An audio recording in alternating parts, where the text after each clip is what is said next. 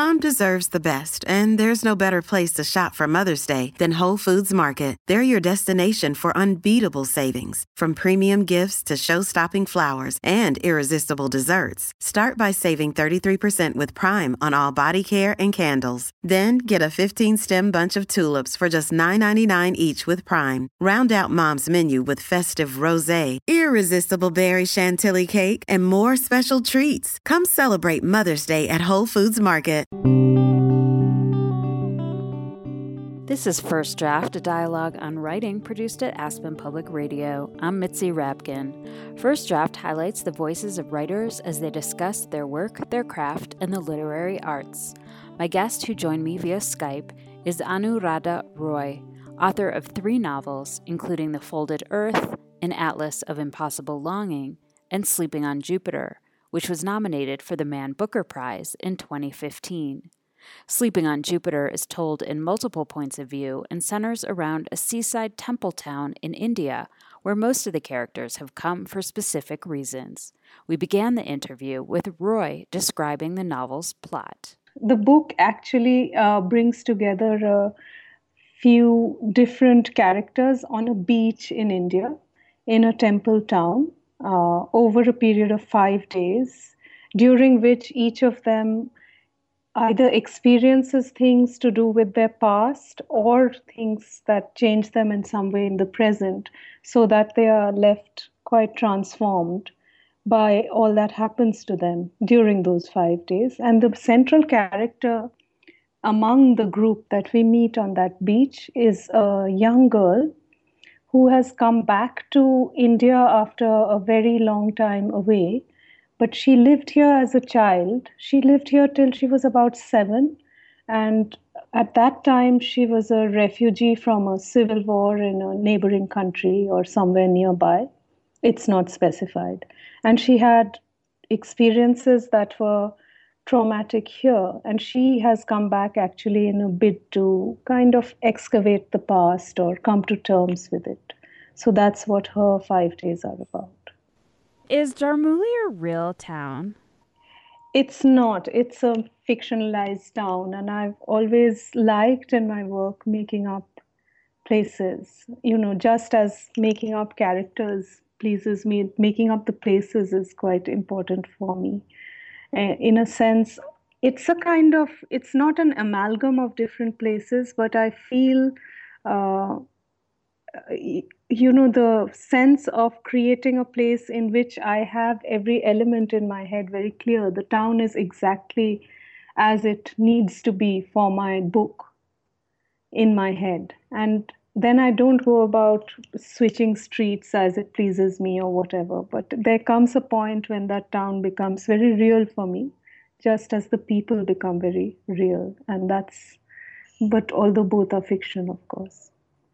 One of the things I found with your characters, so basically you switch point of view often in the novel. We get Nomi, this main character who's come back to India to sort of, as you say, excavate her past. But then in the present, when she's there's several characters. We have Badal. He lost his father, lives with his uncle, and he's a guide through the temples. And he's in love with a young boy who hangs out at the beach. You have these 3 women, Guri, Latika, and Vidya, who come.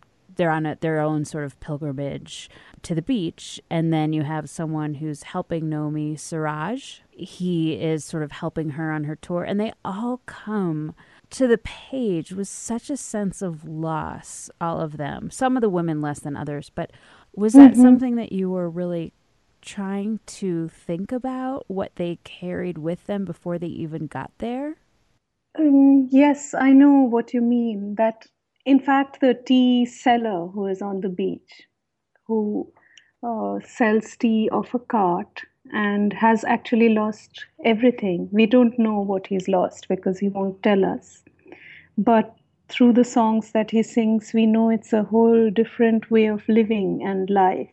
It's there in most of my work. It's there in my other 2 books as well, and it's a bit bothersome for me when I try to psychoanalyze myself. So I won't. But I think this sense of vanished landscapes and vanished parts of yourself really interest me when I'm writing. And in this book, it was really as if there were all these people with fragments of themselves that were gone, which they were either trying to find on that beach, or they were trying to find a different version of themselves, which would be, and that's where the title comes from as well, that many of them are looking for an alternate reality, something that they can move to in a sense, not physically, but mentally as well. So the title "Sleeping on Jupiter" comes from a specific scene when Badal Yeah. has sort of realized that he can't be with this young man he wants to be with, Yeah. and Yeah. he doesn't want to be living in his uncle's anymore. Can you talk about that scene and how maybe that line came about, and then your decision to use it as the title? Actually, when I wrote that scene, and uh, Badal is this temple guide who has grown up not as an orphan, but has lost his father very early in life, and has quite a rough childhood and so on. And he's always dreamed of some other place, which could be a real geographical place. He dreams of places like Zanzibar and so on, which are far away, and he'll never go there. He's never even left the town. But in his mind, he travels to all these places, and in his mind, he wonders what it would be like to sleep under the sky of Jupiter, because Jupiter has 16 moons, and he wonders whether each of those moons is in a different phase at a different time, or do you see 16 full moons altogether, and so on. And this becomes a kind of metaphor for him of a, a world where he will not be crushed in the way he just has been, because he's been sort of left brokenhearted by this boy he's in love with. How did you know that was going to be the title? Well, after this passage came about, there are things that you perceive about your own characters later. Either somebody else points them out to you, or you, through a process of both coming closer to them and acquiring some distance from them as the book progresses, you understand that, oh, this is how each of them, it's not as though I started out writing, let me write about loss or let me write about violence. It doesn't start out like that at all, because it starts out when you are thinking about a set of people or one person. And it was only when I reached this point where I was looking at Badal sitting with his back to the sea, because that's how he likes to sit, and dreaming of a different reality, that I understood that each of the characters in different ways was doing the same thing. And so it presented itself as the title. Hey, it's Kaylee Cuoco for Priceline. Ready to go to your happy place for a happy price? Well, why didn't you say so? Just download the Priceline app right now and save up to 60% on hotels. So whether it's Cousin Kevin's Kazoo Concert in Kansas City, go Kevin, or Becky's Bachelorette Bash in Bermuda, you never have to miss a trip ever again. So download the Priceline app today. Your savings are waiting. Go to your happy place for a happy price. Go to your happy price, Priceline. You're listening to First Draft, a dialogue on writing produced at Aspen Public Radio. I'm Mitzi Rapkin. My guest is Anuradha Roy, author of Sleeping on Jupiter, which was longlisted for the Man Booker Prize. Our interview was recorded on Skype. So you said that you don't necessarily start off thinking about, loss as a theme or something big. You start thinking about these characters. But there's some very specific things that this book is interested in. So were there certain questions that were nagging at you that brought these characters to life to begin with? Like questions that you had to get on the page? I really did start with the question of friendship. That was what was interesting me at that point. And it was these three old women who were setting off on the first vacation of their life without their families, just together as friends. But when I started writing about these women and they see on a beach this girl standing on her own, and I ended that at that point, and I kept thinking about this girl. And the girl's past seemed for some reason to me to be that it had to be violent. Now, I don't know. It's obviously has to do with where you live, how you live, the things you see around you that seep into your writing, whether you want it or not. So I suppose I had been very troubled by the kind of violence, daily violence you see women facing around us in India here. So maybe that fed into the book, not necessarily as a theme I wanted to explore, but the character became someone who had experienced a great deal of violence. So basically, your main character, Nomi, she, Mm-hmm. as you said, there was civil strife where she lived and she got separated from her family and she lost her mom and her dad and her brother. Yeah. And she Mm-hmm. ends up in this ashram that has a Guruji there, Yeah. who is the one that people follow. And it seems from your descriptions, there's white people there as well as the local Indians. Yeah. And it turns out that this guru mistreats the girls, and especially we're focused on Nomi's story in terms of sexual predation and physical violence. And it's interesting because we've all read stories about gurus who were false gods and weren't what people thought. But why did you choose this setting and this trope, this idea of being in an ashram where you think you're safe and loved and with a godlike figure? I think it's partly to do with the dominance of religion in India today, which wasn't the case when I was growing up. I've always experienced religion and the practice of Hinduism, particularly, as something quite gentle and beautiful and private.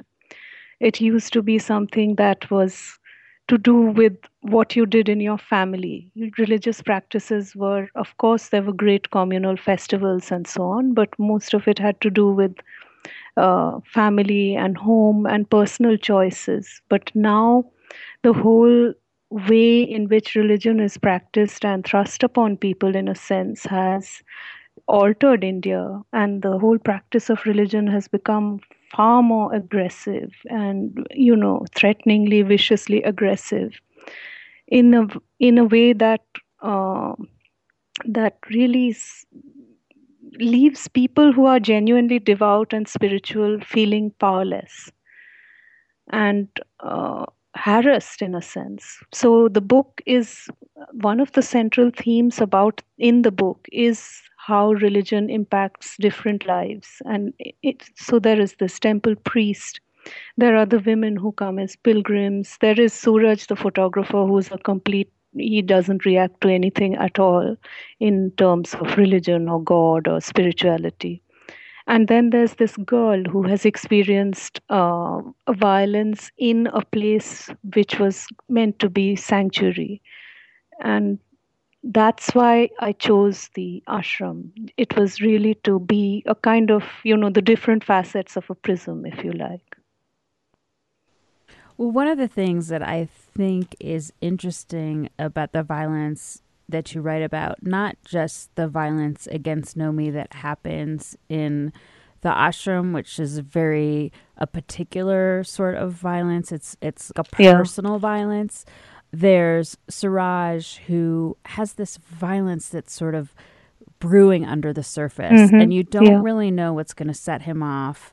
And there's a scene where I don't know, it's spurred by a disagreement or just an uncomfortable conversation with his wife that soon will leave him. And there's a stray dog, and he beats this dog, and it's really difficult to read. Yeah. And it was very difficult for me to write because I adore dogs, and I have 3. I've always had dogs.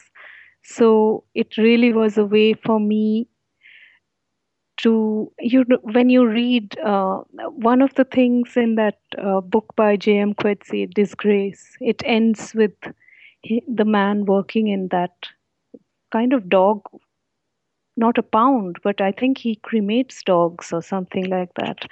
And it was meant to be his redemption or some such thing. And in my case, this beating of the dog was really I felt a way of his moment of absolute blackness, despair, and he could not sink any further than that, he thought. You mentioned about how you see religion changing and the violence against women. And in this case, it was a violence against an animal. I mean, it's obviously a result of feeling so helpless that there's nothing else you can do, and the feelings you can't contain, so you have to do something physically. I mean, do you think that's also something you're trying to say about the culture of your country? I think it's definitely true that India has become, over the past some years, I can't I'm not a historian or an anthropologist, but it's become an incredibly violent place in terms of just daily unpredictability and danger to you, to your families, to everybody. And the levels of violence you see around here, which are accepted as routine against children, against the marginalized, it's unbelievable. So I think when you live in this situation and you are continuously surrounded by this, it's all around you, and you are, of course, a part of you, feeling both threatened as well as a part of the system that is not able to do anything to help, then it feeds into your work. That's how it is. I'm sure that went into this book. This feeling of absolute helplessness when you can see around you that things are just desperately violent around you. In the villages, what you read, not even what you see, but what you read every day, or what you learn of from the work your friends are doing in various places. That all that comes into sit and roost in some part of your head, I guess. You're listening to First Draft, a dialogue on writing produced at Aspen Public Radio. I'm Mitzi Rapkin. My guest is Anuradha Roy, author of Sleeping on Jupiter, which was longlisted for the Man Booker Prize. Our interview was recorded on Skype. Once you've been a country that has been colonized and you've seen the violence, do you think it gets in your DNA almost, and that you're writing about this individual loss, but it also stands for the loss of your country, and that you, in some ways, you can't avoid that? I don't know. When I try to look in a kind of analytical way about my own writing, I feel quite inadequate, because I feel as if in a sense, there's also a fear that if you think too hard about what you are writing in this kind of way, which is a much more intelligent, acute, perceptive, critical way, then you will lose that instinctive sense of, this is you. I don't always. I don't mean to say that I'm writing in a stupid way. It isn't that, but there's a sense in which I feel I have to hold on to something that I can't quite explain. And this, what you say about colonialism and so on, it's such a wonderful and interesting idea, but it hasn't occurred to me about my own work before at all. But it's something that I'll think about now, and maybe I'll think, oh, that may be so, but that's not how it happened. Because Nomi is there to see her past, and these three women are going, and they've lived most of their lives already, there's a strong element of memory in these characters. Yep. And I'm just wondering about the link between memory and identity, or your thoughts about the memories that these characters have and what role that plays. Well, in this book, there's one woman who is even losing her memory.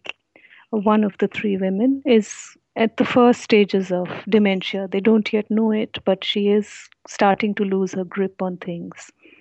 And when I was writing Nomi, because the things she remembers are from when she was 7, so I really had to think very hard about what would you remember. And some things that you remember very, very vividly are not things you've experienced. They may be things people have told you, and you take them to be the truth.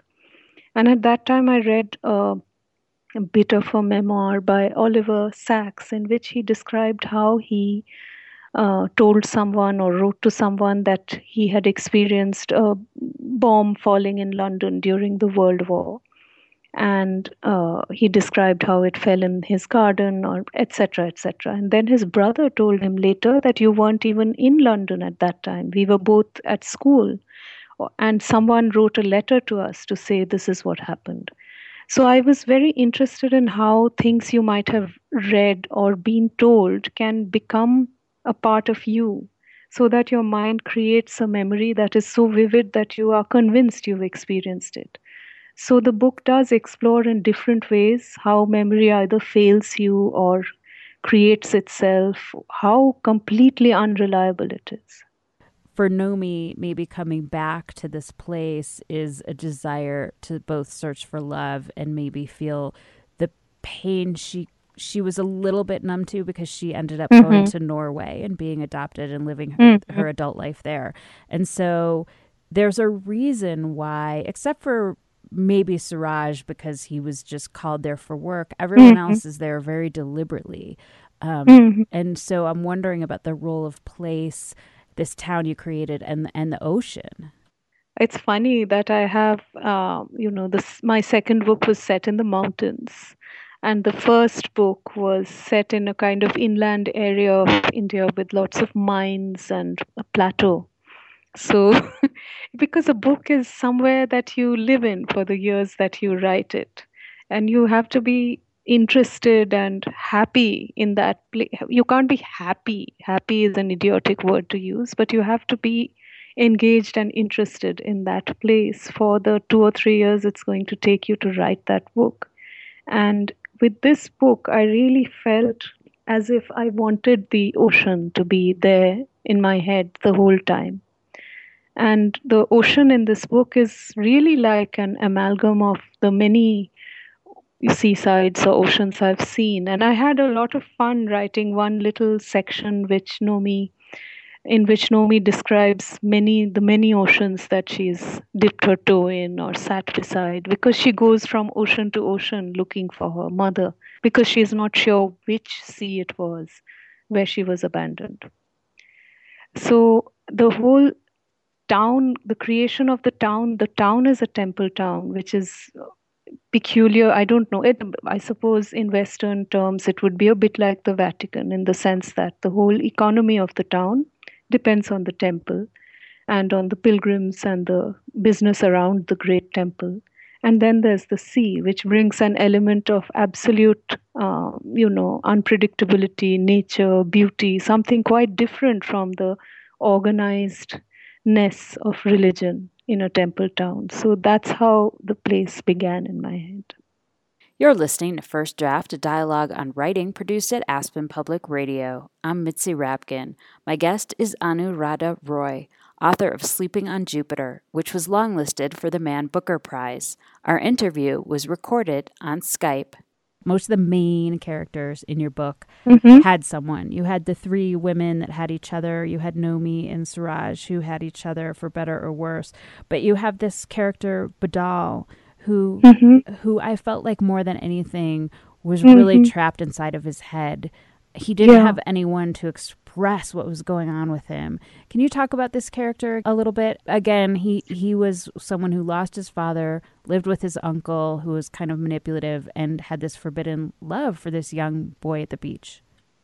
Badal actually, he was one of my earliest and most favorite characters in the book, and I found him quite heartbreaking to write, because he's such an incredibly solitary character, as you say, and he has absolutely no one that he can. It's not a question of no one to talk to, but he feels very, very solitary, in the sense that this temple, about which he has extremely strong sacred feelings, where he has been from childhood, he feels those beliefs threatened by his love for this boy. So his 2 great passions, one which is God and one which is this boy, he thinks oppose each other, which he thinks because of many years of just restrictions on how you think about love and so on, which is a complete contrast to what he sees depicted around him on the walls of the temples, which have erotic sculpture depicting almost every kind of relationship. So he's a deeply anguished, conflicted, solitary person who, in the end, I mean, because of his heartbreak over this boy, he really is, as you say, the most alone of the lot. And it's in him that you see the kind of conflict kind of exemplified between religious belief and your own natural emotions and love for someone. In his case, it's this boy. Can you read a passage from an author that speaks to you or influenced you as a writer? Okay, let me. I'll read to you from The Sound of the Mountain. This is a book by a Japanese writer. His name is Yasunari Kawabata. He won the Nobel Prize for Literature. I really love his work because it's very profound. Without almost nothing dramatic appears to happen, but huge transformations are taking place all the time. And in this passage I'm going to read, there's an old man who senses his own mortality when he thinks he can hear a mountain. So this is when he's woken up, I think, early in the morning. Though August had only begun, autumn insects were already singing. He thought he could detect a dripping of dew from leaf to leaf. Then he heard the sound of the mountain. It was a windless night. The moon was near full, but in the moist, sultry air, the fringe of trees that outlined the mountain was blurred. They were motionless, however. Not a leaf on the fern by the veranda was stirring. In these mountain recesses of Kamakura, the sea could sometimes be heard at night. Shingo wondered if he might have heard the sound of the sea, but no, it was the mountain. It was like wind, far away, but with a depth like a rumbling of the earth. Thinking that it might be in himself a ringing in his ears, Shingo shook his head. The sound stopped and he was suddenly afraid. A chill passed over him, as if he had been notified that death was approaching. He wanted to question himself calmly and deliberately, to ask whether it had been the sound of the wind or the sound of the sea or a sound in his ears. But he had heard no such sound, he was sure. He had heard the mountain. Do you want to say anything else about it? I just go back to this book on and off to get a recharge. I open it at any point that, like people used to open the Bible and say, this will give me wisdom or whatever. And I feel as if I feel a sense of just fullness when I read even a page from this book. Can you read something that you wrote? Maybe it was something that was really difficult to get on the page, or something that changed a lot from the first draft, or something that you feel you really succeeded at. I'll read a bit which came in very late into the book, because at that time I was thinking of this character of Suraj, the photographer. And he was somehow not coming together fully in my head. For quite a long time, I struggled with him because I didn't want him to be some kind of cartoon villain at all. And thinking about through, what happened in his life and so on, brought me to this passage, which came quite late in the writing of the book, where he goes out in the morning for a swim and almost drowns and is fished out by some fishermen. And these fishermen, I'll read you just a small paragraph where the fishermen who have fished out Suraj are cursing their luck, basically, at having fished him out. Suraj sat gasping for breath, listening to the fishermen cackling about their lousy luck, tossing insults and jokes back and forth. After an entire night at sea, all they had caught was a man. What's a man good for, eh? Can you eat a man? Can you fry it and feed it to your children? Now a fish. You can use all parts of a fish, from its head to its fins to its tail. You can chew on its spine. You can fry its roe or eat your rice with its oil. The tiny ones you can eat whole, heads, bones, eyes, and all, fried to a salty crunch. Fish can swim and sing and fly. They can even kill women, kill men. If not fish, a woman was a better find. If you fish a woman out of the water, you can lay her or sell her or set her to work. But what use is a man? If you had netted a man, you might as well throw him back in. And can you tell me more about that? Well, in this passage, Suraj has gone out for this early morning swim, and as you say, the sea there is quite powerful. And when he feels himself being tugged away underwater, he suddenly feels as if the whole business of being a failure at work and in his personal life and all kinds of things made it easier for him to just give in and sink. And as he begins to sink, he, of course, struggles and bursts out of the water and tries to swim and flounders. And then these fishermen come and pick him up. And I feel that this passage where they talk about it, it's really an inversion of a worldview where in the normal Indian world, the man is the top of the heap.